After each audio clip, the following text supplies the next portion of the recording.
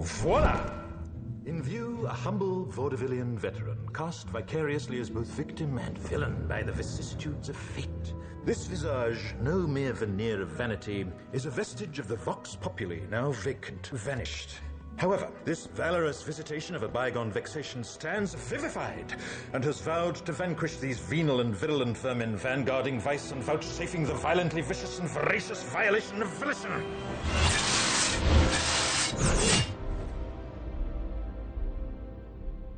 The only verdict is vengeance, a vendetta, held as a votive not in vain, for the value and veracity of such shall one day vindicate the vigilant and the virtuous.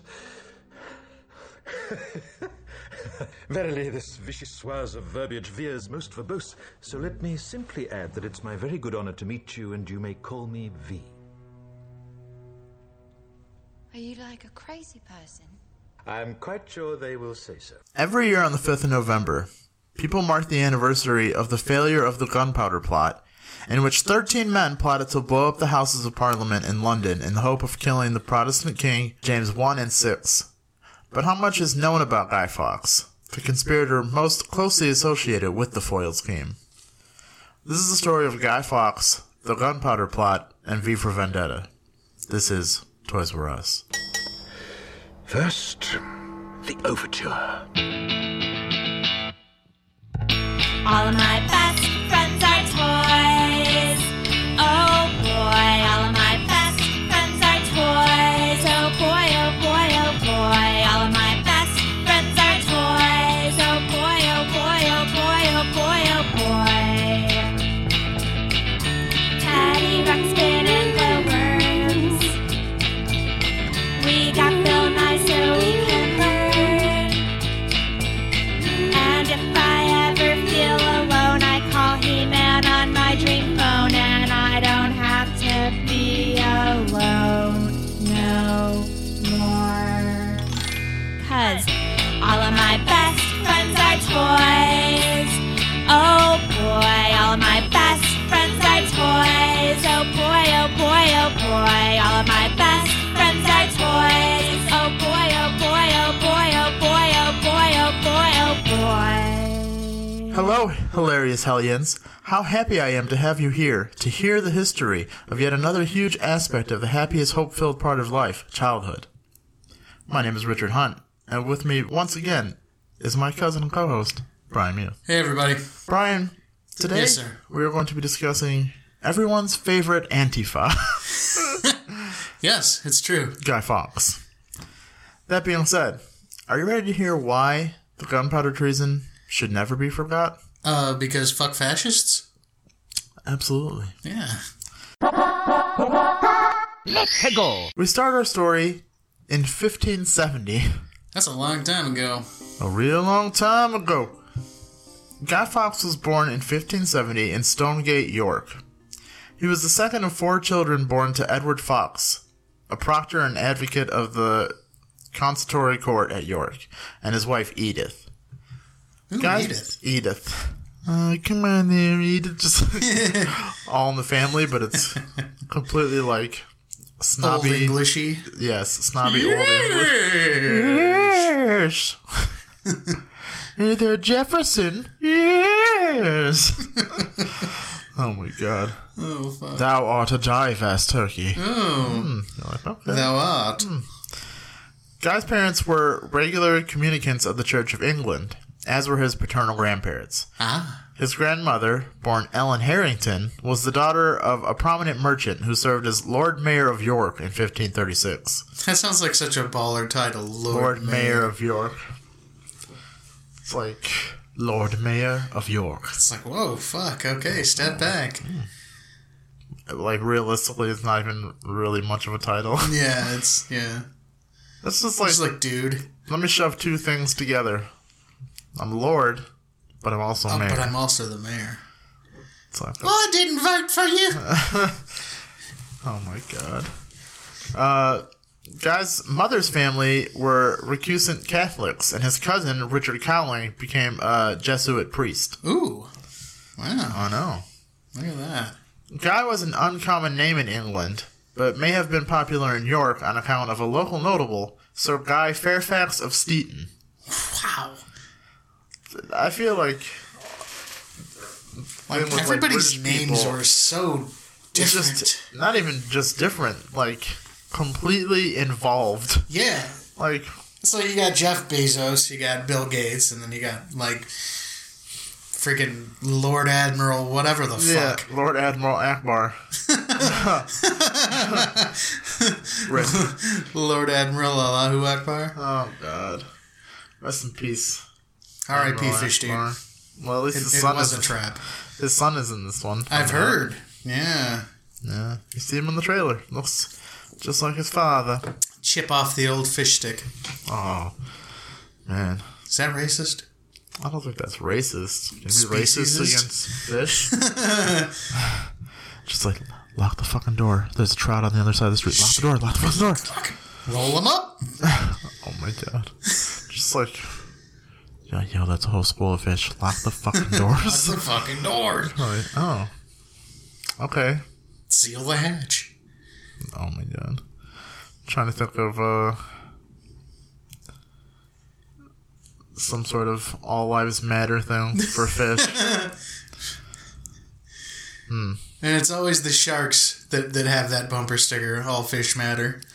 Yeah, definitely. Even though sharks, for most accounts, aren't even really as bad as they're made out to be. Right. They're just fucking hungry killing machines. Yeah, it's just, hey man, that's just how God made him. This is fucking God don't make mistakes. redneck fish. Just a redneck fish with like a Confederate flag. But the stars are starfish. Just like, hey man, see the stars and bars. Hey, What? the South Seas will rise again. Oh shit. Oh man. Oh, That's fuck. fucking gold. What would be like the KKK equivalent of fish? The flay. Oh my God. The flay. That's too much. That's too fucking much. The date of Guy Fawkes' birth is unknown, but he was baptized in the church of St. Michael le Belfray on 16th of April. 16th of April. 16th of April. As the customary gap between birth and baptism was 3 days, he was probably born about 13th of April. In 1568, Edith had given birth to a daughter named Anne, but she died aged about 7 weeks Eesh. in November of that year. So Guy Fawkes is just coming out the gate, Yeah, fucking he's, hating November. He's yeah. He's like, man, fuck November. like, November is like the Sunday of months. It really is. It's like it's It there. is. It's like, the year's winding down. It's like, that fucking January's right around the corner, just ready to Yeah. fucking smack you in Yeah. the dick. December would be Monday because you have so much fucking shit to do. Oh, God, yeah. Fucking Mondays. I hate Mondays. Sunday you get like the big delicious meal and then you go to sleep you got the because it knocks Thanksgiving you and out. whatnot. And then Monday's like, yeah, I'm here now, motherfucker. Got a lot of shit to do. Yep. Like, I do have a lot of shit to do. It's not. For me, I always noticed that, like, if we're going to make an analogy, I always called Halloween the top of the roller coaster. Because it's like, it's all downhill from there. For the rest of the year, it's just bang, bang, bang. Yeah, and then there's two moments of like, okay, we're back up here. Yeah, and then, the rest is fuck. Yeah, not fucking good. Yeah. So Guy Fawkes is on the right track, fucking hating on November. Yeah, he really is. October for life. October for fucking life. She bore 2 more children after Guy. Another Anne. Boy, that's weird, right? I mean, Yeah. And, people grieve differently. yeah, I get that. But if I had a child die, it wouldn't be like, Oh, yeah, you're going to be Anne 2. And the second. yeah. Although, would it be Anne the second? Because, The baby's so nice she named it twice. oh my God. Fuck, I'm sorry. It's too far. Oh, see, now I never know. Goose. It's that line, man. I just tend to just waltz right over it. Yeah, that was you fucking hoisted your big ass up and pole vaulted over it. the name's so nice you named it twice. Wow. Sorry. There's also Elizabeth, born in 1575, and both of them were married in 1599 and 1594, respectively. Oh. In 1579, when the guy was 8 years old, his father died. Jeez. Don't tell me. In November. It doesn't say. But I wouldn't put it past it. Yeah. His mother remarried several years later to the Catholic Dionyse Bainbridge, or Dennis Bainbridge, of Scotton Harrogate. Good lord. I mean, he might not even be a lord, but They're still. they just have a big spinning wheel with random fucking words on it. And they're like, okay, roll the dice. Whatever number comes up on the die is how many names you get. Dude, it's like... So you roll it. You fucking spin the wheel. Yeah. You're like, okay, sir, I have 5. Okay, so pick your name. Sir. Choose from this column. Sir, High Count of Suffolk. You're like, what? Higginbottom. Oh, Higginbottom. Unique. It's like the OG version of like Bear Grylls, like Antelope Stairmaster. Yeah, Antelope Stairmaster. You just there's a jury of your peers holding up like Olympic numbers. Trying to You're like, picking out numbers for names. Higginbottom, huh? Okay. Let me give you an 8 for that. Yeah. I'm like, oh, okay. That's a solid choice. What is it, fucking Britain's Got Talent, but it's just fucking names. Yeah. Your lordship. Oh my god. Dennis Bainbridge. Dennis. Fox may have become a Catholic through the Bainbridge family's recusant tendencies, and also the Catholic branches of the Pulliam and Percy families of Scotland, but also from his time at St. Peter's School in York. Ooh. A governor of the school had spent about 20 years in prison for recusancy, and its headmaster, John Pulliam, came from a family of noted Yorkshire recusants. The Pulliams of Blubberhouses. I'm sorry. What? One more time. The Pulliams. Yeah. Of Blubberhouses. Okay. Just wanted to make sure I heard that right. Blubberhouse is what I call my stomach. Excuse me. Might I have a crumb for my blubberhouse? For my blubberhouse. You're like, what the fuck did I just say? You heard me, my blubberhouse. My blubberhouse. Oh, yeah. Okay. It hungers. It hungers. For your touch. Yes. In her 1915 work, The Pulneys of Yorkshire, author Catherine Pulliam suggested that Fox's Catholic education came from his Harrington relatives, who were known for harboring priests, one of whom later accompanied Fox to Flanders in 1592 to 1593. And one of them ended up in Hawkins, Indiana, Steve Harrington, as the world's best fucking babysitter. Boom, 1984, bitches. 1984, bitches. Fox's fellow students included John Wright and his brother Christopher, both later involved with Fox in the gunpowder plot. Ooh. And Oswald Teesmund. I was going to say, please say Cobblepot. That'd be too perfect. Edward Oldcorn. Oh, okay. And Robert Middleton, who became priests. The latter executed in 1601. Ooh. Well. And you know what's funny is, like, last names back then were, like, based on like shit about you. Yeah, like right? occupations and whatnot. Edward Oldcorn. I don't even want to know, because you know where Old Corn ends up. You know what? Edward Oldcorn was that dude who was like a lazy farmer. Yeah. And always picked his corn way after really everybody late. else. It's like shit's missing from the corn cob because the crows are just eating it and shit. Oh, because fucking Old Corn again. Here's Old Corn. Fuck that guy. Oh, everybody hates him, for sure. Yeah, no, for real. Nobody fucking likes Edward Oldcorn. Yeah. Gonna take my horse to the Old Corn Road. Oh, fuck.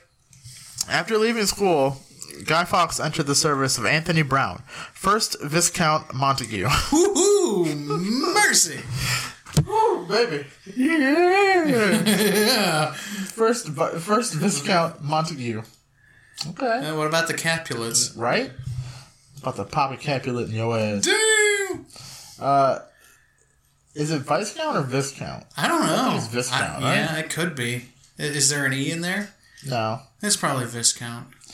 The Viscount took a dislike to Fawkes, and after a short time dismissed him. Please let us know if we fuck that up. Yeah, I mean, I'm learning. We're learning. It's a process. He was subsequently employed by Anthony Maria Brown, 2nd Viscount Montague, who succeeded his grandfather at the age of 18.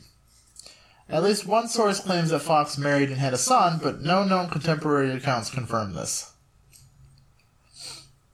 In October 1591, Fawkes sold the estate in Clifton, New York, that he had inherited from his father. He traveled the continent to fight in the 80 Years' War for Catholic Spain against the new Dutch Republic, and from 1595 until the Peace of Versailles in 1598, France. Although England was not by then engaged in land operations against Spain, the two countries were still at war, and the Spanish Armada of 1588 was only 5 years in the past. Man, that Spanish Armada. No one fucking expects him. That's true. He joined Sir William Stanley, an English Catholic and veteran commander in his mid-50s who had raised an army in Ireland to fight in Leicester's expedition in the Netherlands. Stanley had been held in high regard by Elizabeth I, but following the surrender of Devonshire to the Spanish in 1587, he and most of his troops had switched sides to serve Spain. Damn. Got him. So can't beat him, join him. Yeah, situation. Right? Fawkes became an alferez, or junior officer, and fought well at the siege of Calais in 1596, and by 1603 had been recommended for captaincy. That year, he traveled to Spain to seek support for the Catholic rebellion in England. He used the occasion to adopt the Italian version of his name, Guido, and in his memorandum described James I, who became the King of England that year, as a heretic who intended to have all of the Papist sect driven out of England. He denounced Scotland and the king's favourites among the Scottish nobles, writing, "It will not be possible to reconcile these two nations, as they are, for very long." Although he was received politely, the court of Philip III was unwilling to offer him any support. Wah, wah. Which it happens. It does. In 1604, Guy Fawkes became involved with a small group of English Catholics led by Robert Catesby, who planned to assassinate the Protestant King James and replace him with his daughter, third in line for the succession, Princess Elizabeth. Well, how's that going to work? Isn't there somebody in between them that he has to get rid of too? Yeah. Not very thorough with that plan there, huh?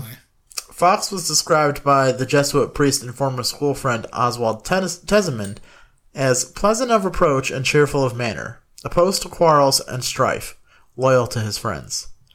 He also claimed Fawkes was a man highly skilled in the matters of war, and that it was this mixture of piety and professionalism that endeared him to his fellow conspirators. The author Antonia Fraser describes Fawkes as a tall, powerfully built man with thick reddish-brown hair, a flowing mustache in the tradition of the time, and bushy reddish-brown beard. Have you ever heard of a mustache be described as flowing? No, I was just going to say that. That's weird.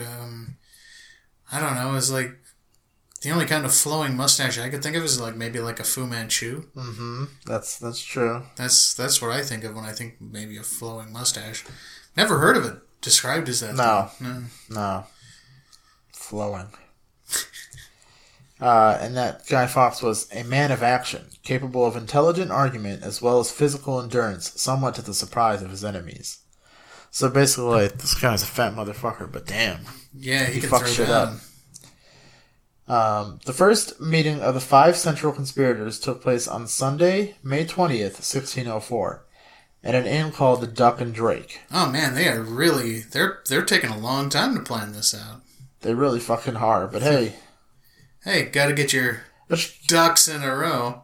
I know it was coming and I'm still disappointed. I'll see myself out. it's sad that they took this long to plan this shit and it just failed anyway. Yeah. The Duck and Drake was in the fashionable Strand district of London. Ooh. Catesby had already proposed at an earlier meeting with Thomas Wintour and John Wright to kill the king and his government by blowing up the Parliament House with gunpowder. Wintour, who at first objected to the plan, was convinced by Catesby to travel to the continent to seek help. Wintour met with Constable of Castile, the exiled Welsh spy Hugh Owen. Ooh. That's just like if you take all of Hugh Grant's movies and replace him with Owen Wilson. Wow. Yeah, oh wow. Two weddings and a oh wow. And Sir William Stanley, who said that Catesby would receive no support from Spain. Owen did, however, introduce Wintour to Fox, who had by then been away from England for many years, and thus was largely unknown in the country. Wintour and Fox were contemporaries. Each was militant and had first-hand experience of the unwillingness of the Spaniards to help. Wintour told Fox their plan to do somewhat in England, if the peace with Spain helped us not. And thus in April 1604, the two men returned to England. Wintour's news did not really surprise Catesby, despite positive notes from the Spanish authorities. He feared that the deeds would not answer. Just stringing them along. That's exactly it. It's like, what the fuck? One of the conspirators, Thomas Percy, was promoted in June 1604, gaining access to a house in London that belonged to John Wynyard, Keeper of the King's Wardrobe. Ooh, now that's a title. Yes! Keeper of the King's Wardrobe.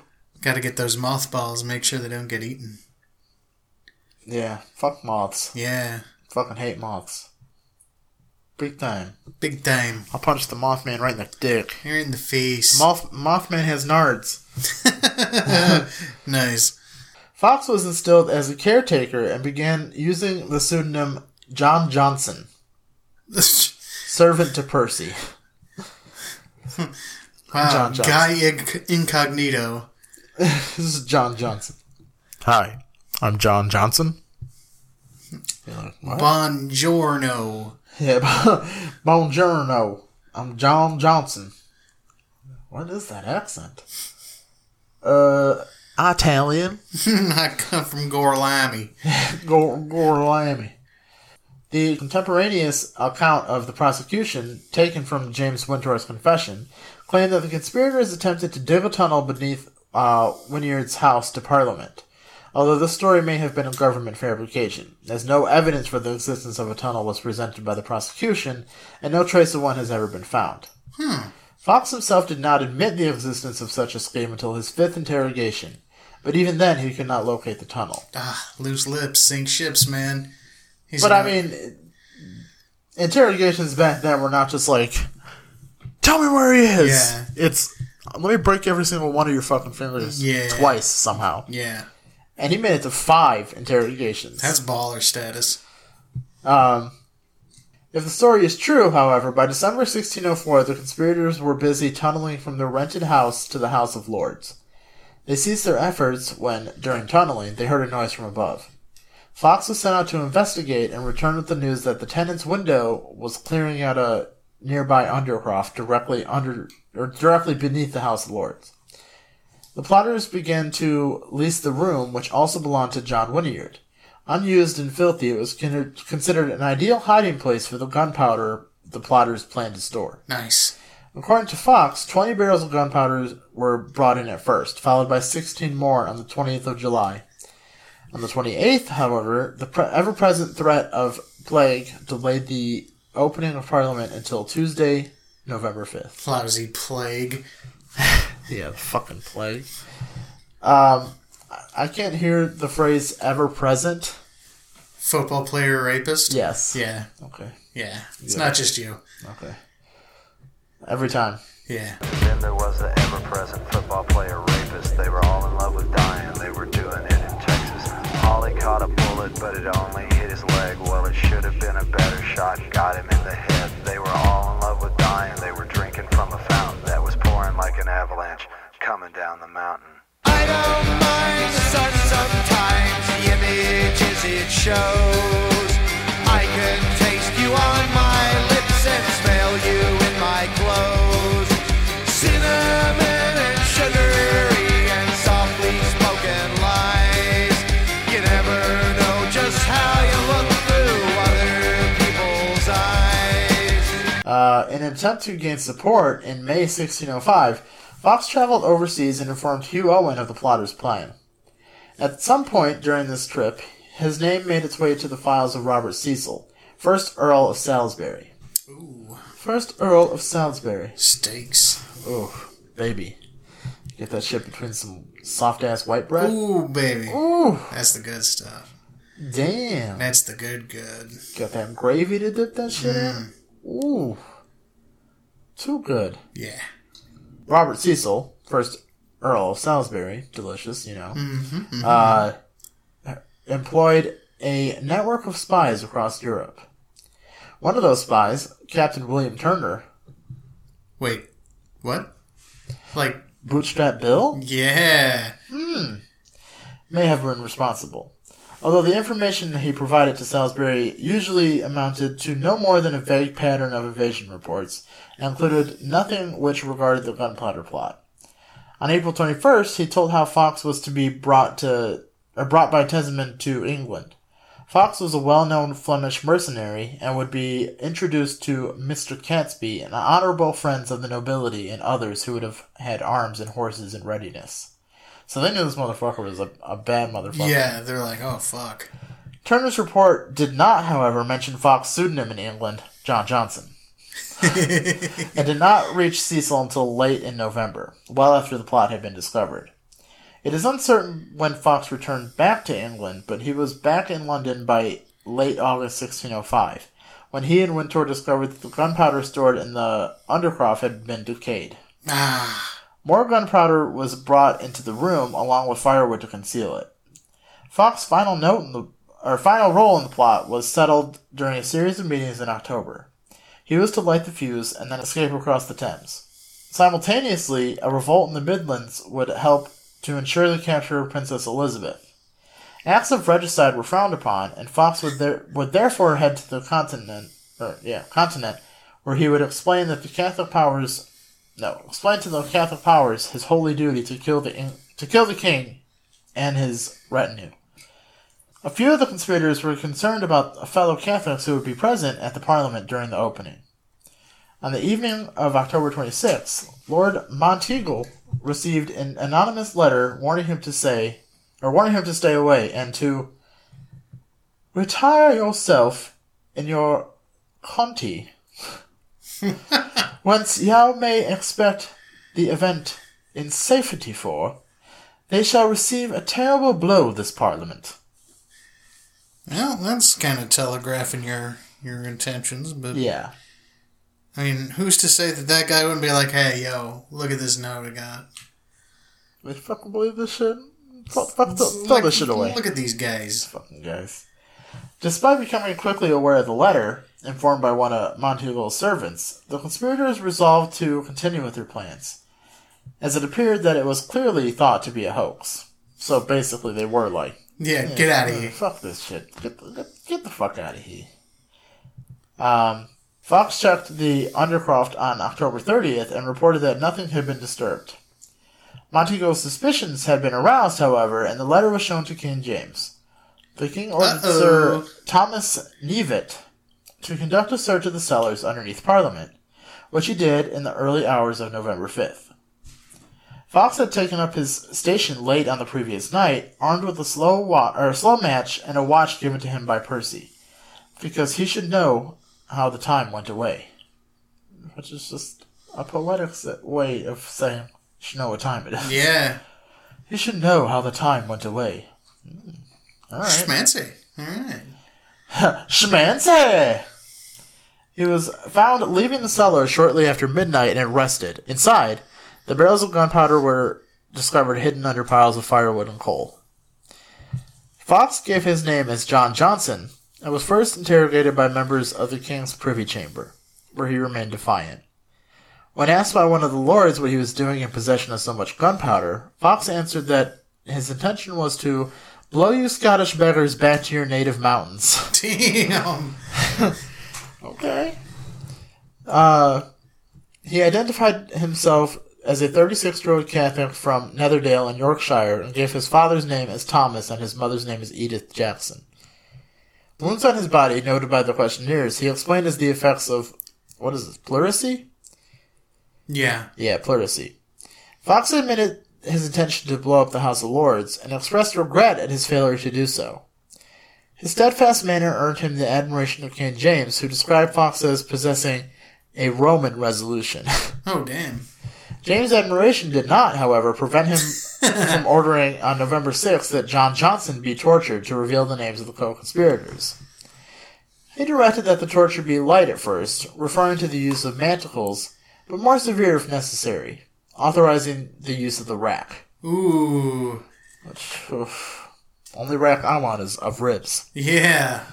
The gentler tortures are to first be used unto him et sec per gradus ad ima tenditur, and so by degrees proceeding to the worst. Yeah, that makes sense. Gotta soften him up first. Yeah. Fox was transferred to the Tower of London. The king composed a list of questions to be put to Johnson, such as to what he is, for I can never yet hear of any man he knows him, or any man that knows him. I know a lot of people. But nobody knows you. It's just the way I want it.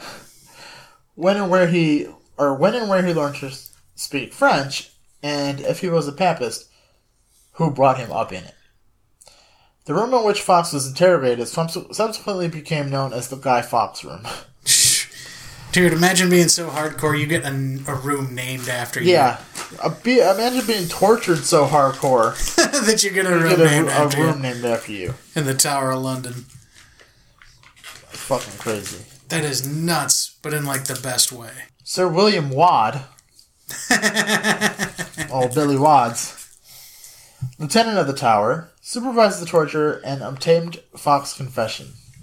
He searched his prisoner and found a letter addressed to Guy Fawkes. To Wadd's surprise, Johnson remained silent, revealing nothing about the plot or its authors. Dude, he's hardcore. Yeah. On the night of November 6th, he spoke with Wadd, who had reported to Salisbury he, Johnson, told us that since he undertook this action he did, every day pray to God he might perform that which might be for the advancement of the Catholic faith and saving his own soul. According to Wadd, Fox managed to rest through the night despite his being warned that he would be interrogated until I had gotten the inward secret of his thoughts and compliances. Damn. His composure was broken at some point during the following day. The observer, Sir Edward Hobie, remarked, since Johnson being in the Tower, he beginneth to speak English. Fox revealed his true identity on November 7th and told his interrogators that there were 5 people involved in the plot to kill the king. He began to reveal their names on November 8th and told how they intended to place Princess Elizabeth on the throne. His third confession on November 9th implicated Francis Tresham. Following the Ridolfi plot of 1571, prisoners were made to dictate their confessions before copying and signing them if they still could. if their fingers and hands hadn't been broken severely. Yeah. Although it is uncertain if he was tortured on the rack, Fox scrawled signature bears testament to the suffering he endured at the hands of his interrogators. And I'll put a picture in the show notes. Yeah. Because it's like, it looks like you're trying to sign something with your opposite hand. Oh. Like, it bears some sort of semblance to your signature. Yeah. But you're like, something's off here.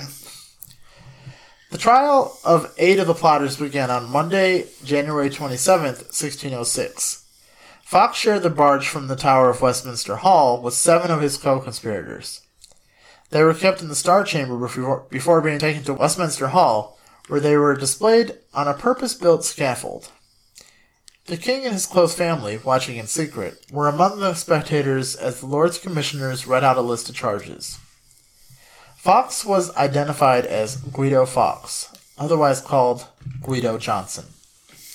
So basically, Italian Dick. Yeah. Yeah. This fucking Italian dick. Christmas Rodriguez. Exactly. He pleaded not guilty, despite his apparent acceptance of guilt from the moment he was captured. So he was just like, yeah, I mean, you know what? What the fuck? I don't have anything else to lose. Right. I'm not guilty. The jury found all the defendants guilty, and the Lord Chief Justice, Sir John Popham, pronounced them guilty of high treason. The Attorney General, Sir Edward Coke, told the court that each of the condemned would be drawn backwards to his death by a horse, his head near the ground. Woohoo! They were to be put to death halfway between heaven and earth as unworthy of both. Oh, damn. Just like, fuck. That is old-timey hardcore. Oh, it gets worse. Ooh. Their genitals will be cut off and burnt before their eyes. Ooh. And their bowels and hearts removed. They would then be decapitated and their dismembered parts of their bodies displayed so they might become prey for the fowls of the air. Crow food. Crow food. Fox and Tressum's testimony regarding the Spanish treason was read aloud, as well as confessions related specifically to the gunpowder plot. The last piece of evidence offered was a conversation between Fox and Wintour, who had been kept in adjacent cells. The two men apparently thought that they had been speaking in private, but their conversation was intercepted by a government spy. Ooh. When the prisoners were allowed to speak, Fox explained his non-guilty plea as ignorance of certain aspects of the indictment. On January 31st, 1606, Fox and three others, Thomas Wintour, Ambrose Rookwood, and Robert Keyes, were dragged, drawn, Yeah. from the tower and waddled hurdles to the old palace yard of Westminster, opposite the building they had attempted to destroy. Brutal. His fellow plotters were then hanged and quartered. Fox was the last to stand on the scaffold. He asked for forgiveness of the king and the state, while keeping up his crosses and idol ceremonies, which were Catholic practices. Weakened by torture and aided by the hangman, Fox began to climb the ladder to the noose, but either through jumping to his death or climbing too high so the rope would have incorrectly set, he managed to avoid the agony of the latter part of his execution by breaking his own neck. Oh, good. Good for him. His lifeless body was nevertheless quartered, as was custom. Right. His body parts were then distributed to the four corners of the kingdom to be displayed as a warning to other would-be traitors. I was just like, oh shit. They didn't fuck around back then, man. They did not. On November 5th, 1605, Londoners were encouraged to celebrate the king's escape from assassination by lighting bonfires, provided that this testimony of joy be carefully done without any danger or disorder. Don't blow yourselves up, people. Exactly. An Act of Parliament designated each November 5th as the day of Thanksgiving for the joyful Day of Deliverance, and remained in force until 1859. Fox is one of 13 conspirators, but he is the individual most associated with the plot. In Britain, November 5th has variously been called Guy Fawkes Night, Guy Fawkes Day, Plot Night, and Bonfire Night, which can be traced back directly to the original celebration of November 5th, 1605. Bonfires were accompanied by fireworks from the 1650s onward, and it became the custom after 1673 to burn an effigy, usually of the Pope, when heir presumptive James, Duke of York, converted to Catholicism. Jeez, Sinead O'Connor does that and she gets banned from SNL. True. Effigies of other notable figures have found their way to the bonfires, such as Paul Kruger and Margaret Thatcher. Although most modern effigies are of Fox, the Guy is normally created by children from old clothes, newspaper, and a mask. During the 19th century, Guy came to mean an oddly dressed person, while in American English it lost any pejorative connotation and instead refers to any male person. Look at this guy. Look at this fucking guy. Look at this fucking guy. And the plural form can refer to people of any gender. See, you guys. Or use guys. Oh, you fucking guys. Use fucking guys. James Sharp, professor of history at the University of York, has described how Guy Fawkes came to be toasted as the last man to enter Parliament with honest intentions. Got him. William Harrison Ainsworth's 1841 historical romance Guy Fawkes, or The Gunpowder Treason, portrays Fawkes in a generally sympathetic light. and his novel transforms Fox in the public perception into an acceptable fictional character.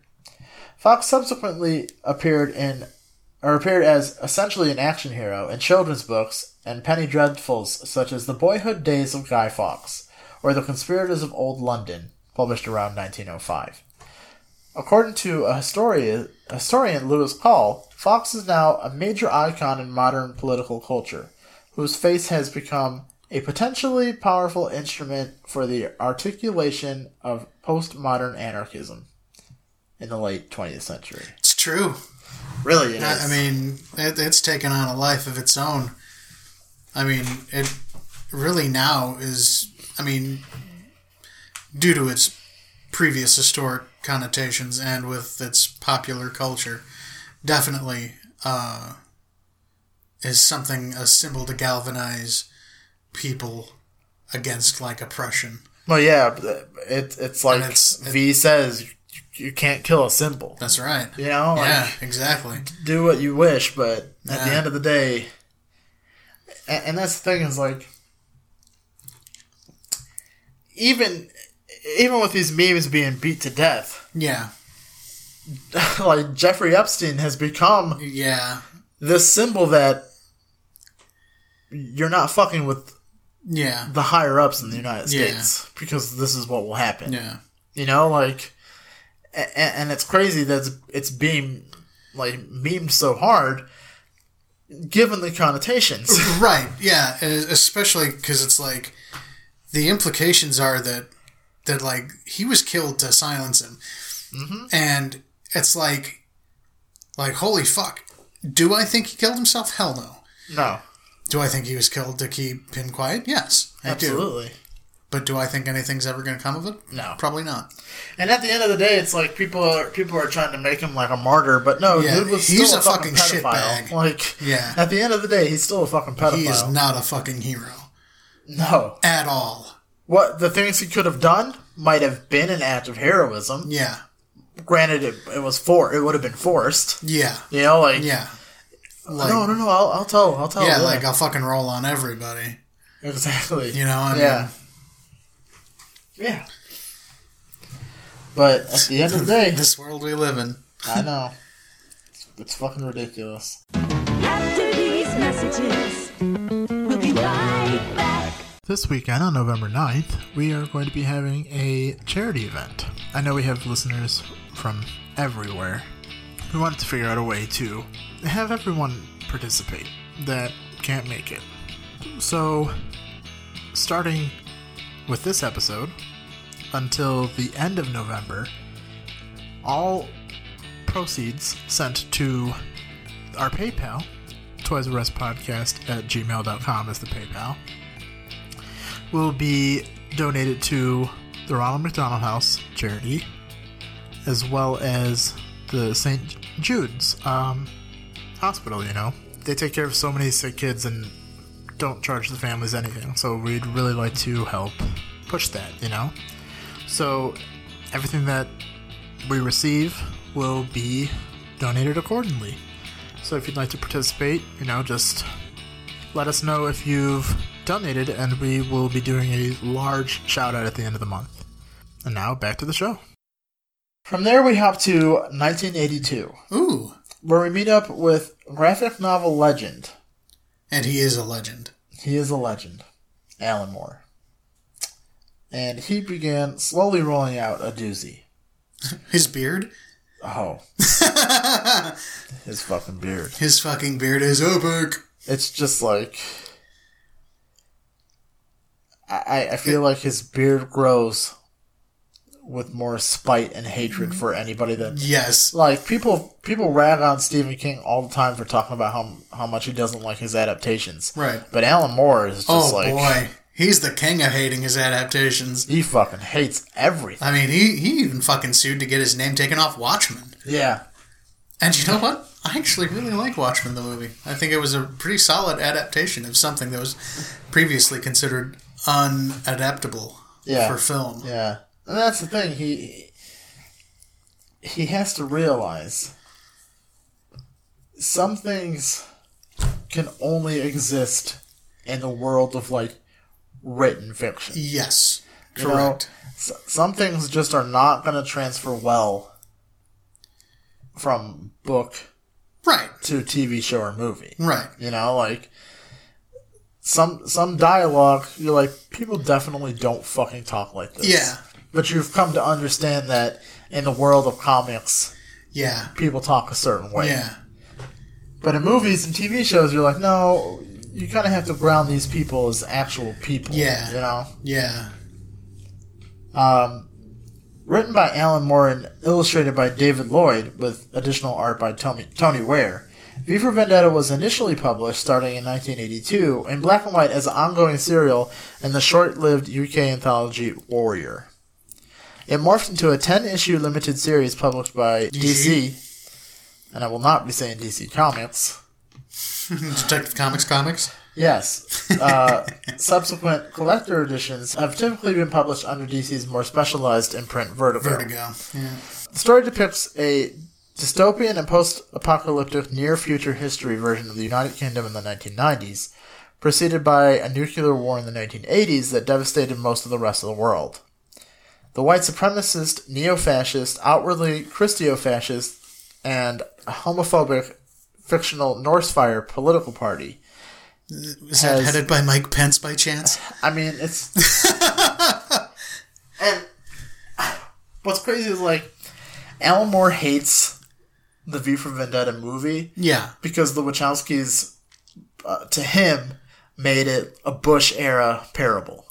Yeah, I get that. But if your source material Yeah. is not too far from what Bush-era and now 2.0 with Trump is, you can't be that upset when people are adopting it. Well, right, because, I mean, it's a direct parallel. I mean, it's... yeah. It's unsettling, actually, how eerily prescient it was. Oh, yeah. And it is. Yeah. Yeah.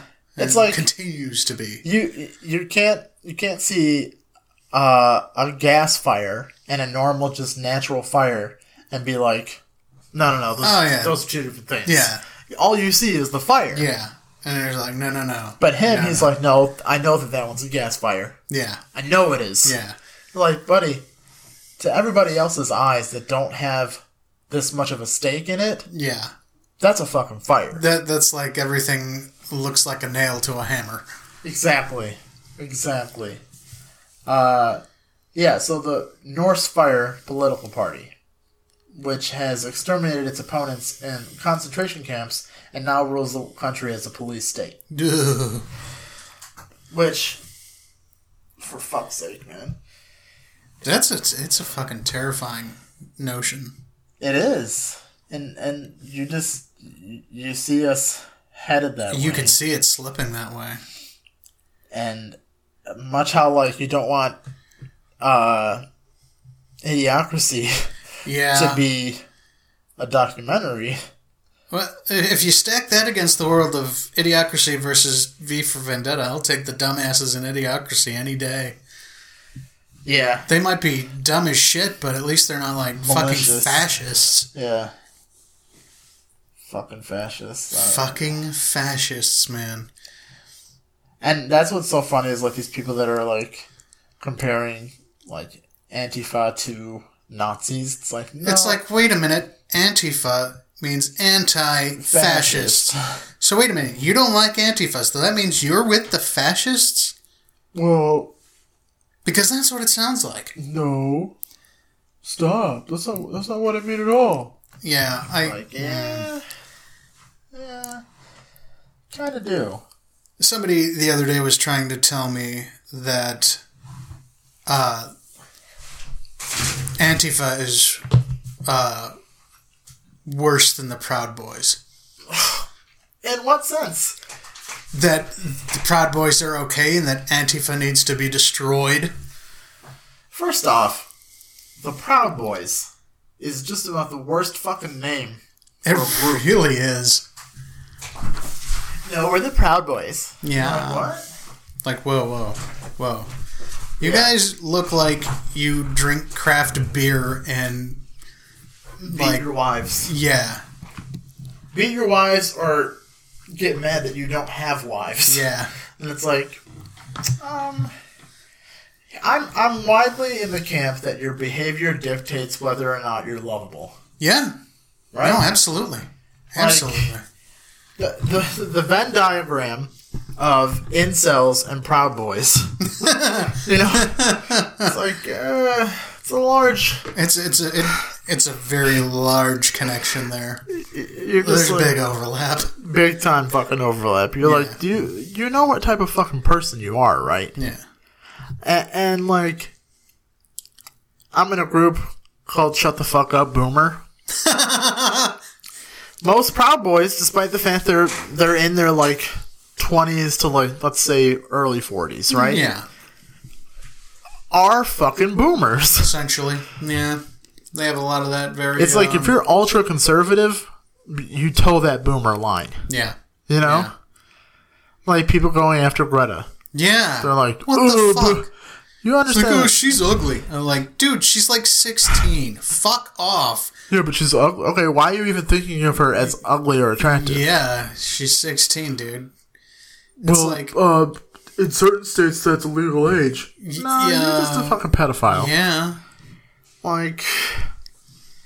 I'm in another Facebook group called How Hard Is It to Not Sexualize Children? People will see like a swimming suit and be like, that's too sexy for a child. It's like... It's a two-piece swimming suit. Why do you think it's sexy? Yeah. Can we talk about how you think it's sexy or not sexy? Yeah. You obviously just admitted that you think a child is sexy. Right. You don't think anything's wrong with that? That's fucked up. It's very fucked up. That's super fucked up. It's very, very fucked up. And they see no issue with it. Back in my day, blah, blah, blah. Yeah, back in your day. Back in your day. Back in my day, we weren't... My favorite thing is like, back in my day, we weren't so offended. And it was like, back in your day, you had to fight and holler so that somebody a different color than you wouldn't drink from the same fountain. It's like, yeah. You guys are you're the people that get their fucking panties all wet because you fucking somebody said Happy Holidays, not Merry Christmas. Yes. Got your panties in a bunch. So, I work at Bed Bath & Beyond. Fuck yeah! We're a very... The store that I'm at is like the guinea pig store. So we'll get all the new shit feature-wise like inside the store before they decide to roll it out to other stores. Okay. Right? We have I work in like the small appliances beverage department, right? Ooh, beverages. We have a try before you buy Keurig wall. Okay. So there's like, I think 20 different like varieties of coffee you could try. Ah, okay, that's cool. You have a little bit of decaf, a little bit of dark, a little bit of flavor, a little bit of medium and light roast. Sure. Right? Yeah. This couple comes in the other day. Yeah. They're like, how are we supposed to try this one flavor if it's not in this wall? This is what kind of try before you buy wall is this? Oh, for fuck's sake. And I'm like, pick one of the other 20? Well, he wants to try decaf, but there's only hazelnut decaf down there. I'm like, no, there's a Newman's Own decaf as well. Mm-hmm. Well, he wants Green Mountain. Well, tough fucking titties. I'm not gonna open up a whole box for you to try one fucking thing for you to decide, well, I don't really like it. Yeah, and you know that's exactly how it would go. Now, they talked to a coworker before they talked to me, and they asked her, can we open up this box and try this? She's like, no, Keurig used to fit the bill for that wall. Yeah. Now they don't. So we do. So we put flavors in there that people will still drink, but they don't sell as well. You know, so it's not like you're wasting anything really. Right. She tells them no. She walks away. So then they figure they'll try you. They ask me. I tell them the same thing. What the fuck? The woman makes a beeline to the customer service desk to complain about both of us to the manager. Oh, that's nice. Yeah. That's so very Karen of her. Now he comes over and he's like, did they really just get mad at you that you wouldn't open a box for them? I'm like, yeah. Yeah. I'm like, and they talked to both of us at separate times trying to see if the other one would say something different. He's like, what? He's like, no. He's like, there's plenty of stuff to try in this wall. Yeah. Like, we don't have to do this at all. It's free coffee. People were like, oh, are you out of milk and creamer? Yeah, we are. Well, it's fucking free coffee. I wouldn't have even made this cup. Okay? I wish you fucking wouldn't have then. What the fuck? Yeah. People assume that this Like, it's a fancy, like, Keurig machine that's in the wall because it's built for businesses. Okay. But people assume it's, like, a soda fountain, and they dump their fucking cup in the tray. Oh, no. But there's not room in that tray. Jeez. So it just spills out the bottom. Ugh. That or, like, there's a sink behind the desk, Yeah. and I try to catch as many people as I can. Do they go behind the desk? No, but I would rather have them do that than throw an entire fucking cup of coffee in the garbage can. Are you kidding me? Because then at the end of the night, You gotta empty that I shit. gotta empty it. Oh. So I'm like, the people I miss, I'm like, damn it. There's a fucking sink right here, dude. Right. You're an adult, right? You're aware of surroundings? Dump that shit down the fucking sink. That's what that's for. Right. Not, well, I'm gonna throw this whole fucking cup, In 10 the ounce garbage. cup of liquid into the garbage can. Scalding hot liquid. Yeah, because not only is the water heated by the Keurig machine itself, the water comes out of the water line hot. Oh, okay. So you got double the hot. It's crazy hot. People are like, oh, we ran out of sleeves. You don't have sleeves? One time we ran out of lids, and this lady was like, you don't have any lids? I'm like, no, we actually ran out of lids this morning. This is an outrage. What if I spill on myself while I'm walking? Outrage. Ma'am, you are 65 years old plus. How was your free fucking coffee, lady? Let me ask you that. If you spill on yourself, you've had 65 years to perfect not spilling on yourself. Well, what if I spill on myself? I don't know. Get more coordinated, you old bitch. Stop spilling on yourself. Stop spilling on yourself. Right. I'm like, okay, yeah, look, I understand it's hot. I can't tell you how many adults I've had to say, well, yeah, just double cup it. If we don't have sleeves, Like, seriously, double how fucking hard cup is it. that? Are you fucking stupid? The answer is yes. The answer is yes. A The answer is resounding yes, yes. they are stupid. And for the most part, people, they understand it's a free thing. Yeah. They can't get mad about it. Yeah. But, this lady came in all the time trying to see if we had organic coffee, and she would wait to talk to people that are new hires. Oh, what a bitch. Yeah. She'd be like, well, can I sample this? My daughter really loves it, but I want to see if I like it too. And back in the day, people would fucking open boxes for this lady until, like, everybody started spreading the word around, That it and is- now she has not been back in, like, 3 months. Good. It's like, don't fucking take advantage of people. Especially on some free shit. See, and I can't stand people that take advantage of people. There's like two kinds of people in this world that I can't stand. Thieves and people who take advantage of people. Yeah. That drives me fucking bananas. It's just like, how are you fucking raised? Or I guess lack thereof, right? Yeah. Like, I don't know, man. That's no fuck. It's not hard at all to be a good person. No, it literally it costs nothing. Nothing. Not monetarily, and not in even fucking effort to be nice. Right. Just like, nice is kind of like my default. Yeah. Like, if you come at me like an asshole, you're going to get the Oh, asshole yeah. back. Yeah. But my default is fucking nice. Yeah. Like, people. I know it probably surprised- doesn't sound like that the way I'm speaking. But you now, know, it's like you could be an asshole and a nice person. you can. You know what I be. mean? Yeah, and I mean, usually I think that working at least somewhat in customer service, that kind of instills that in you. Here's the thing. The world would be a better place if everybody had to work a mandatory 2 years in either retail or food. Agreed. If everybody had to have that shoe on the other foot experience. That's a fucking reality check. Yeah, absolutely. Absolutely. It is a reality check. I've worked at Walmart for 5 years, and I thought people were entitled there. Yeah. I have never seen anybody more entitled than a middle-aged white woman that can't use an expired coupon. I bet.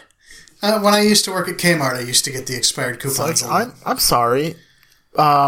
Most of the time when Bed Bath & Beyond sends you a coupon, they send it to you like with a 3-month out expiration date. Yeah.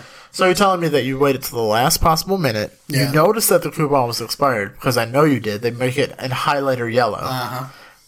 And then you decided, I'm going to try and fucking pull a fast one. at a store level, they will take expired coupons. Oh, Because really? Bed Bath & Beyond bends over backwards for the customers, Yeah. which is good. You know, Yeah. that's how you keep customers. Yeah. But they redid their online system to where online will not take expired coupons. Okay. So I've had I've gone through making an entire order, and then at the end, well, can I use this coupon? Yeah. And then I see it in expiration date. It's like, motherfuck. I'm like, oh, well, the system doesn't take expiration or expired coupons anymore. Yeah. What? You heard? I need to talk to a manager. The managers are not going to fucking do anything for you. Yeah. I'm sorry. They ain't gonna side with you. Coupon, it literally, you physically cannot override it. Right. It literally will just not work. Or people will try to, like, somehow get an expired, or a coupon that has already been used. Oh. Like, because we just throw them away. So, like, they'll Right. fish it from the trash or something. That And is it so won't lame. it won't let you use it, even at a store level, because it'll say this coupon has already been used. And people get so fucking mad. Man, people get mad about the weirdest things, The dude. weirdest shit. Yeah.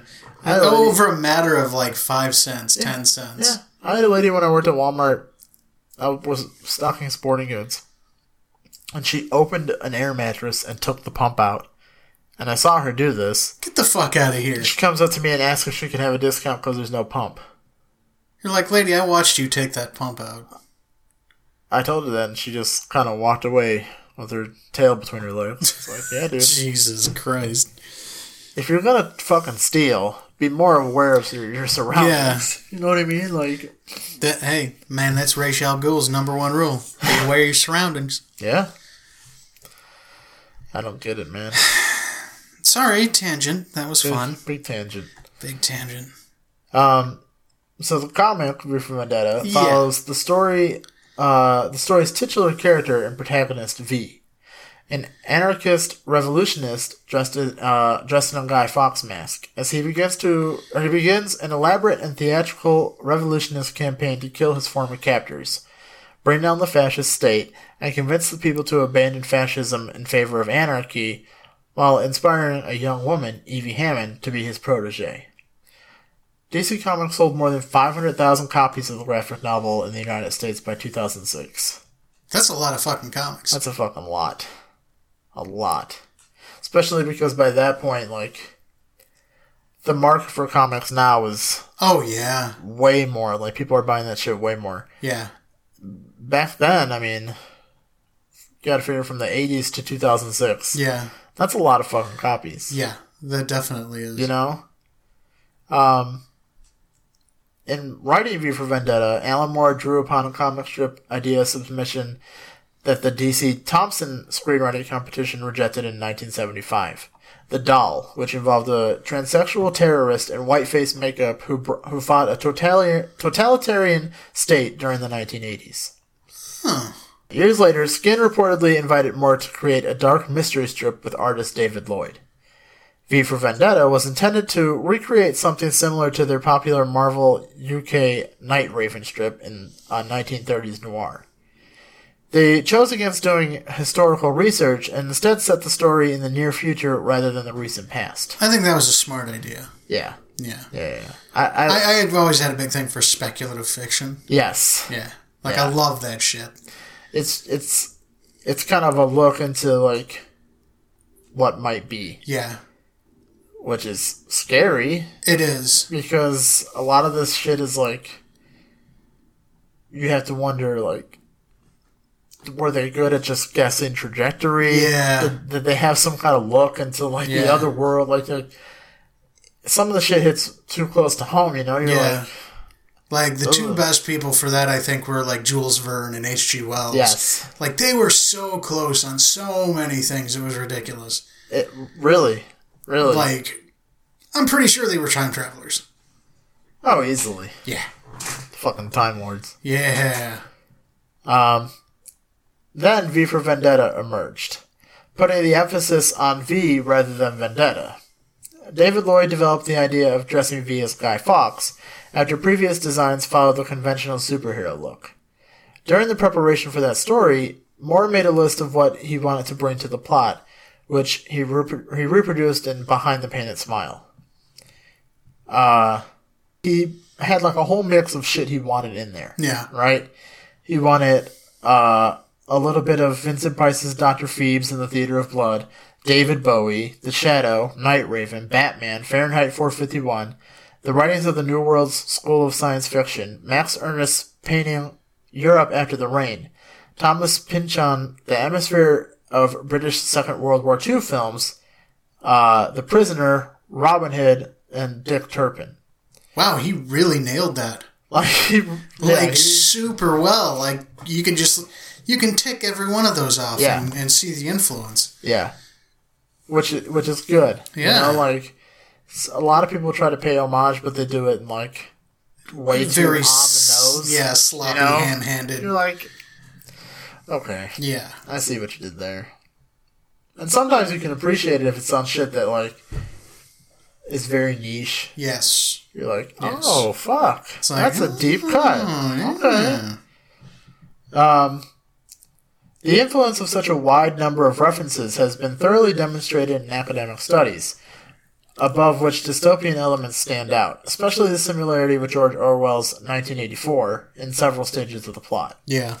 The political climate of Britain in the early 1980s also influenced the work, with more positing that Margaret Thatcher's Conservative government would obviously lose the 1983 elections, and that an incoming Michael Foot-led Labour government committed to complete nuclear disarmament would allow the United Kingdom to escape relatively unscathed at their limited nuclear war.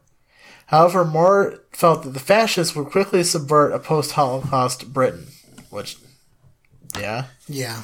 V, an anarchist, initially murders members of the fascist government, but as the story develops, Moore deliberately made V's actions very, very morally ambiguous. And who doesn't like moral ambiguity? Yeah. With the aim, I didn't want to tell people what to think. I just wanted to tell people to think. That makes sense. Yeah. Moore's scenario remains untested. Addressing his historical developments when DC reissued the work, he noted, naivete can also be detected in my supposition that it would take something as melodramatic as a near-miss nuclear conflict to budge Britain toward fascism. The simple fact that much of the historical background of the story proceeds from a predicted conservative defeat in the 1983 general election should tell you how reliable we are in our roles as Cassandras. Which, I mean, fuck. Just think about what 9/11 did. Yeah. You know, I mean, like, that was forgive the cliched term, that was a game changer. Yeah. I mean, like, it completely changed everyone's attitude. Everybody.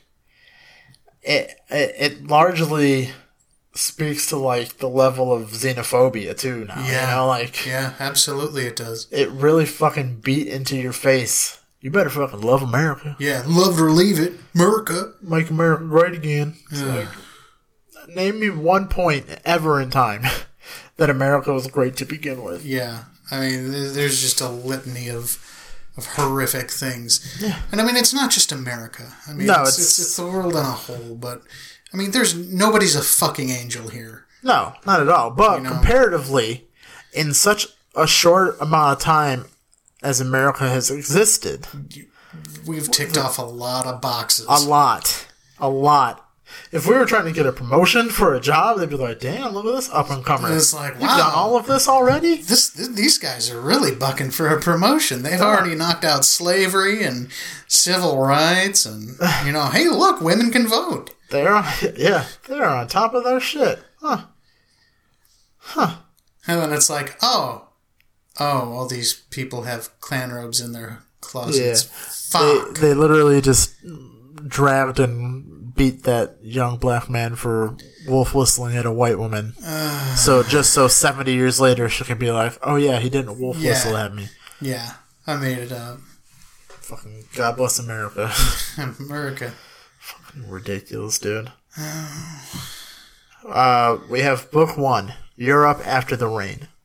On Guy Fawkes' night in London in 1997, a financially desperate 16-year-old Evie Hammond sexually solicits men who are actually members of the state secret police called the Finger. Preparing to rape and kill her, the Finger men are dispatched by V, a cloaked anarchist wearing a mask, who later remotely detonates explosives at the Houses of Parliament before bringing Evie to his contraband-filled underground lair, the Shadow Gallery. Fucking A. Evie tells V her life story, which reveals her own past as well as England's recent history. During a dispute over Poland in the late 1980s, the Soviet Union and the United States, under the presidency of Ted Kennedy, entered a global nuclear war which left continental Europe and Africa uninhabitable. Although Britain itself was not bombed due to the Labour government's decision to remove American nuclear missiles, it faced environmental devastation and famine due to the nuclear winter. After a period of lawlessness in which Evie's mother died, the remaining corporations and fascist groups would take over England and form a new I always have such a fucking hard time. Totalitarian government, Northfire. Evie's father, a former socialist, would be arrested by the regime. Meanwhile, Eric Finch, a veteran detective in charge of the regular police force, the Nose, begins investigating V's terrorist activities. Finch often communicates with Northfire's other intelligence departments, including the Finger, led by Derek Almond, and the Head, embodied by Adam Susan, the reclusive government leader who obsessively oversees the government's Fate computer system. Finch's case thickens when V kidnaps Louis Prothero, a propaganda broadcasting radio personality, and drives him into a mental breakdown by forcing him to relive his actions as commander of the resettlement camp near Larkhill with his treasured doll collection as inmates. Evie agrees to help V with his next assassination by disguising herself as a child prostitute to infiltrate the home of Bishop Anthony Lillyman, a pedophile priest who V forces to commit suicide by eating a poisoned communion wafer. Oh, damn. Yeah. That's how it's done, folks. He prepares to murder Dr. Delia Surridge, a medical researcher who once had a romance with Finch. Finch suddenly discovers the connection among V's three targets. They all used to work at Larkhill. That night, V kills both Almond and Surridge, but Surridge has left a diary revealing that V, a former inmate and victim of the Surridge cruel medical experiments, was able to destroy and flee the camp and is now eliminating the camp's former officers for what they did. Baller. Finch reports these findings to Susan and suspects that his vendetta may actually be a cover for V, who he worries may be plotting an even bigger terrorist attack. Well, if you're going to go big, right? I mean, absolutely. Especially when fascists are involved. You gotta do it, you know? Book 2, This Vicious Cabaret. 4 months later, V breaks into Jordan Tower, the home of Northfire's propaganda department, The Mouth, led by Richard Dascombe, to broadcast a speech that calls on the people to resist the government. V escapes using an elaborate diversion that results in Dascombe's death. Finch is soon introduced to Peter Creedy, the new head of the Finger, who provokes Finch to strike him and thus gets sent on a forced vacation. Finger. At all this time, Evie has moved on with her life, becoming romantically involved with a much older man named Gordon. Evie and Gordon unknowingly cross paths with Rolf Almond, the widow of the recently killed Derek.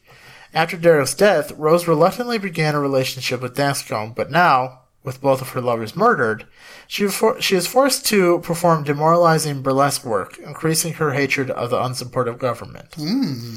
When a Scottish gangster named Allie Harper murders Gordon, eventual Evie interrupts a meeting between Harper and Creedy, the latter of whom is buying the support of Harper's thugs in preparation for a coup. Evie attempts to shoot Harper, but is suddenly abducted and then imprisoned. Amidst interrogation and torture, Evie finds an old letter hidden in her cell by an inmate named Valerie Page, a film actress who was imprisoned and executed for being a lesbian. Oh, that sucks. Yeah. Evie's interrogator finally gives her a choice of collaboration or death. Inspired by Valerie, Evie refuses to collaborate, and expecting to be executed, is instead told that she is free.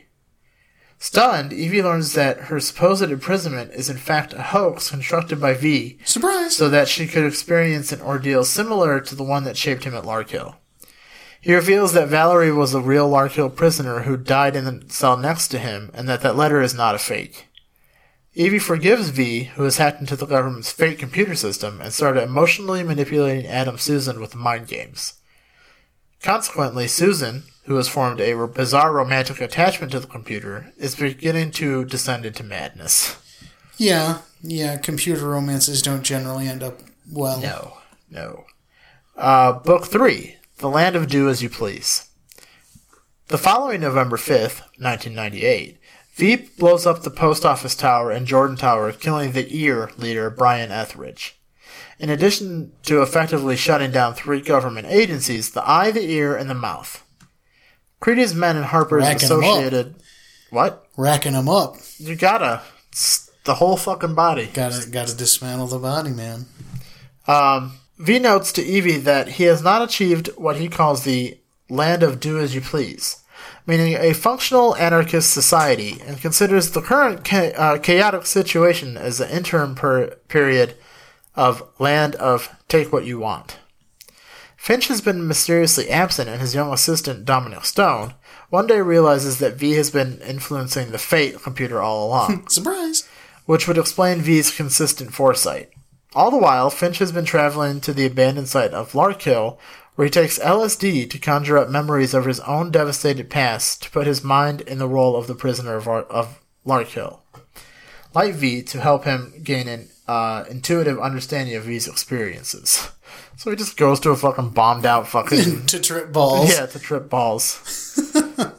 Returning to London, Finch suddenly deduces that V's lair is inside the abandoned Victoria Station, which he enters.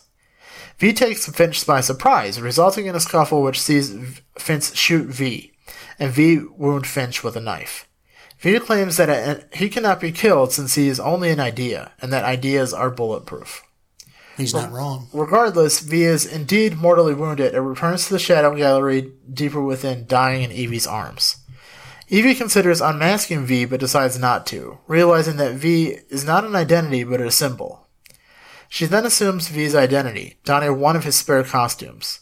Finch sees the large amount of blood that V has left in his wake and deduces that he has mortally wounded V. Occurring concurrently to this, Creedy had been pressuring Susan to appear in public, hoping to leave him exposed.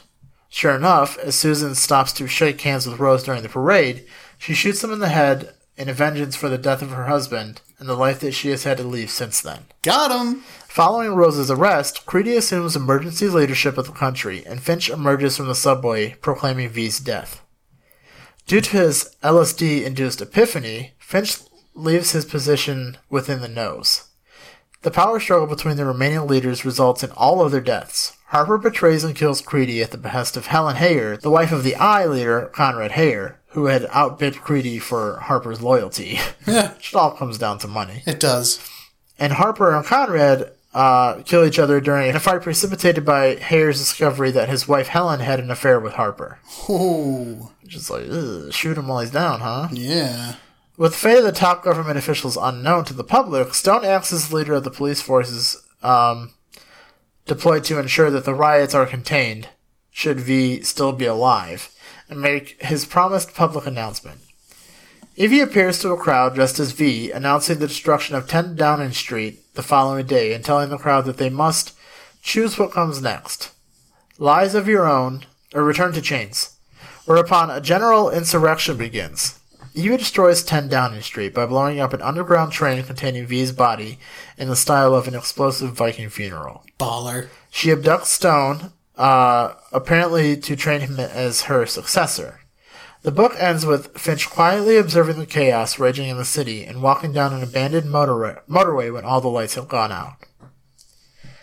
In 2005, a film adaptation was made by many of the same filmmakers involved in the Matrix series. The Wachowskis, right. The Wachowskis. In 1988, producer Joel Silver acquired the rights to 2 of Alan Moore's works, V for Vendetta and Watchmen. After the release and relative success of Roadhouse, writer Hilary Henkin was brought on to flesh out the project with the initial draft. That seems like a pretty big leap. Yeah. From Roadhouse to V for Vendetta? Yeah. Roadhouse.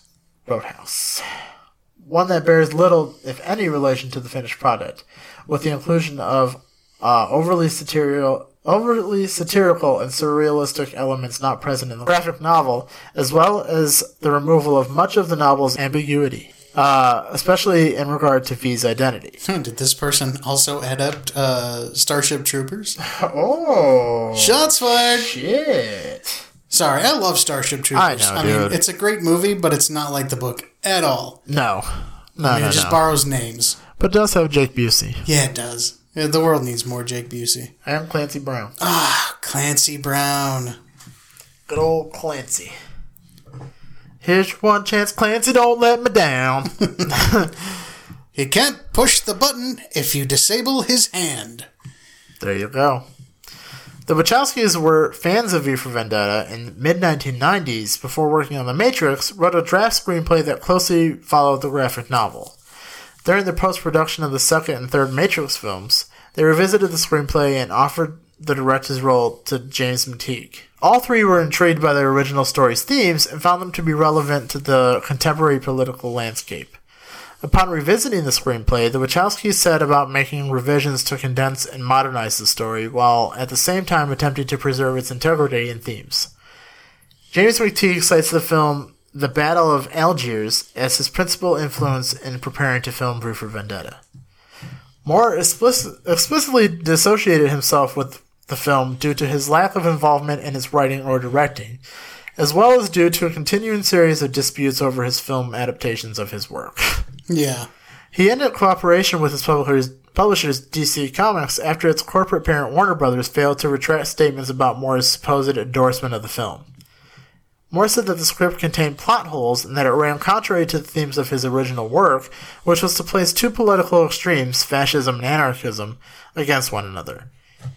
He argues that his work has been recast as a story about current American neoconservatism versus current American liberalism. Yeah. Per his wishes, Moore's name does not appear in the film's closing credits. Co-creator and illustrator David Lloyd supports the film adaptation, commenting that the script is very good, but that Moore would only ever be truly happy with a complete book-to-screen adaptation. You know who else would be happy with a complete book-to-screen adaptation? Oh, is it our boy? Oh, it's our boy. Yeah. Fact day.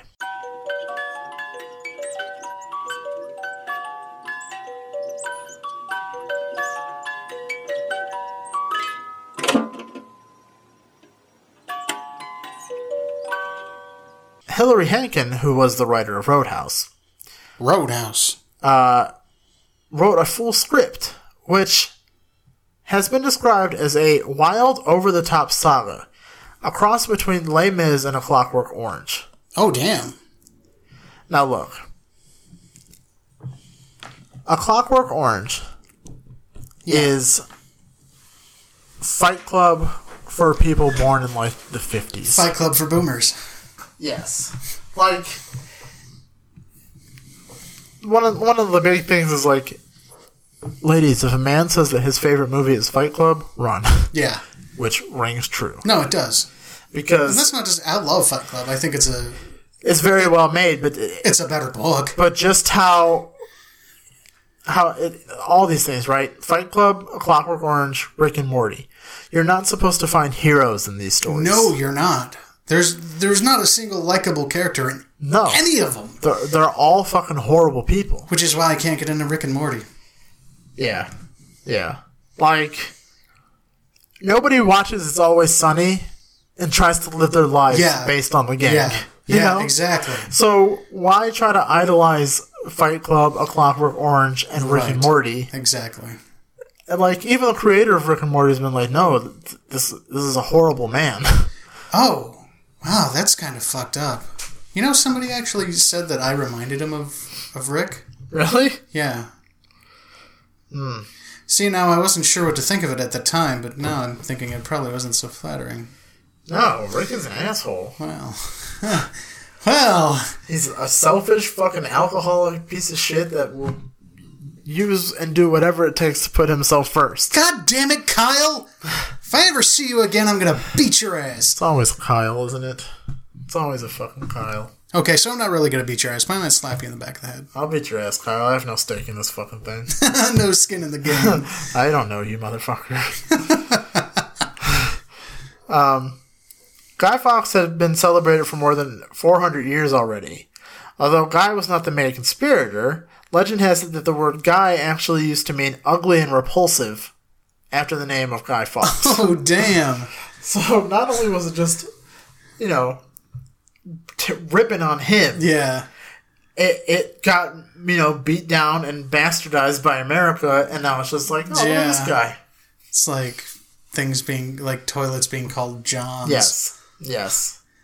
The word bonfire originates from the term bonefire, referring both to when bones were used as fuel and the practice of burning witches and other people who were believed to be unholy, rather than burying them in consecrated ground. Wow, that is hardcore. Yeah. Would you like to have a bonfire? Yes, actually I would. I kind of would. Despite being involved in a terrorist plot, Guy Fawkes was named the 30th greatest Brit in a poll conducted by the BBC in 2002. Now, I get that, because, I mean, if you think about it... It's like they say in Harry Potter about Voldemort. No. That he did terrible things. Great, but terrible. Yeah. Like, great doesn't always mean good. Well, right. It's a great act. Yeah. You know what I mean? Like, that's a fucking huge thing. He united the wizard world, but in a very, very bad way. Exactly. Yeah. Magic Hitler. Magic Hitler. V for Vendetta is filled with busy, difficult-to-shoot scenes. The fast-paced and action-packed center of the film meant thousands of cuts, fades, and transitions that had to be edited together, some all at the same time. So you might think that the most difficult scene to shoot was a fight scene or explosion or a one-take. But according to the crew, the hardest scene to shoot was the domino scene, where shots of V's plan coming together are placed over the visual of him setting up hundreds of colored dominoes to fall in the formation of his symbol. The scene used 22,000 dominoes. Holy fuck. And professional dominoes assemblers were hired to set it up. It took them over 200 hours to set up the scene, which had to be shot several times to get different angles of the dominoes falling. Oh, man. Just imagine, man. That's the thing with dominoes, too, is like... You fucking look at them wrong and they'll fucking fall. You know what? Life, like, there's like a John Mulaney quote where he's like, life tried to prepare me for quicksand and I've never once found quicksand. It's true. Life, just based on life, think about watching TV growing up, had me constantly worry I was going to ruin somebody's souffle. Right? Yeah, totally. Think about how many times that happens in a show. The souffle is going to fall. Yeah. Yeah. Have you known anybody to ever make a fucking souffle? No. Not in person. Right. No. That this was this big thing. Yeah. You have to be quiet or you ruin the souffle. It's like, oh, okay, fuck. Shh. And then you just never fucking come across it ever in life. Not once, not never. Never. So, we reached the end of another wild ride here at Toys R Us. If you like what you heard and learned, and you'd like to continue learning, consider doing the following. Leave us a 5-star rating and review on iTunes/Apple Podcast. It's also a symbol. It really is. I don't know why, but definitely are not going to kill iTunes. No, nothing... iTunes will be around after we're dead. Yeah. Oh, it's cockroach. After humanity is long gone. Yeah. iTunes will be still floating around in the ether. Yep. Just iTuning away. Just hear from a random tunnel. Yeah. Echoing back at you. Who let the dogs out? Who? They're like, what? Just imagine, like... That's the first transmission an alien civilization gets from humans. Oh, the pirates had the party was jumping. Hey? Yeah. Like, what the fuck? I don't know. You can follow us on all social medias. We're at Toys R Us Podcast across the board. We're super active. Oh, all the time. And you can support us by becoming a patron at patreon.com/Toys R Us Podcast. Until next time, remember the 5th of November. The gunpowder treason and plot. I know of no reason why the gunpowder treason should ever be forgot. And remember, you will always be a Toys R Us kid. I'd like to take the time out to thank our patrons. We couldn't do this without you.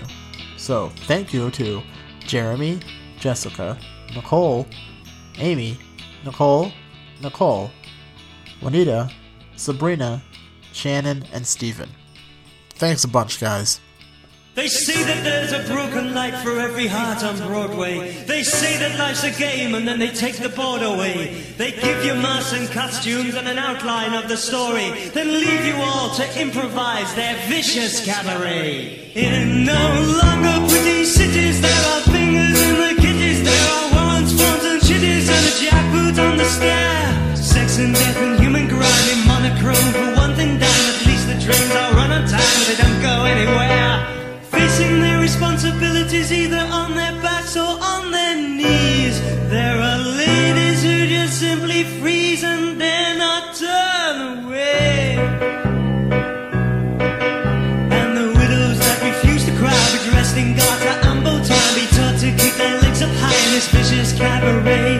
At last the 1998 show, the ballet on the burning stage, the documentary scene upon the fractured screen, the dreadful poem scrawled upon the crumpled page.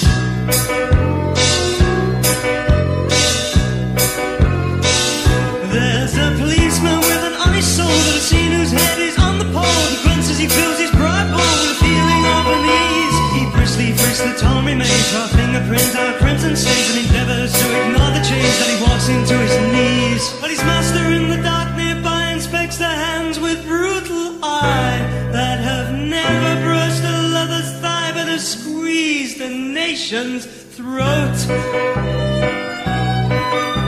He hungers in his secret dreams for the harsh embrace of cruel machine. His lover is not what she seems, and she will not leave a note. At last the 1998 show, the situation tragedy, grand opera slick with soap, cliffhangers with no hope, the watercoloring, the flooded gallery.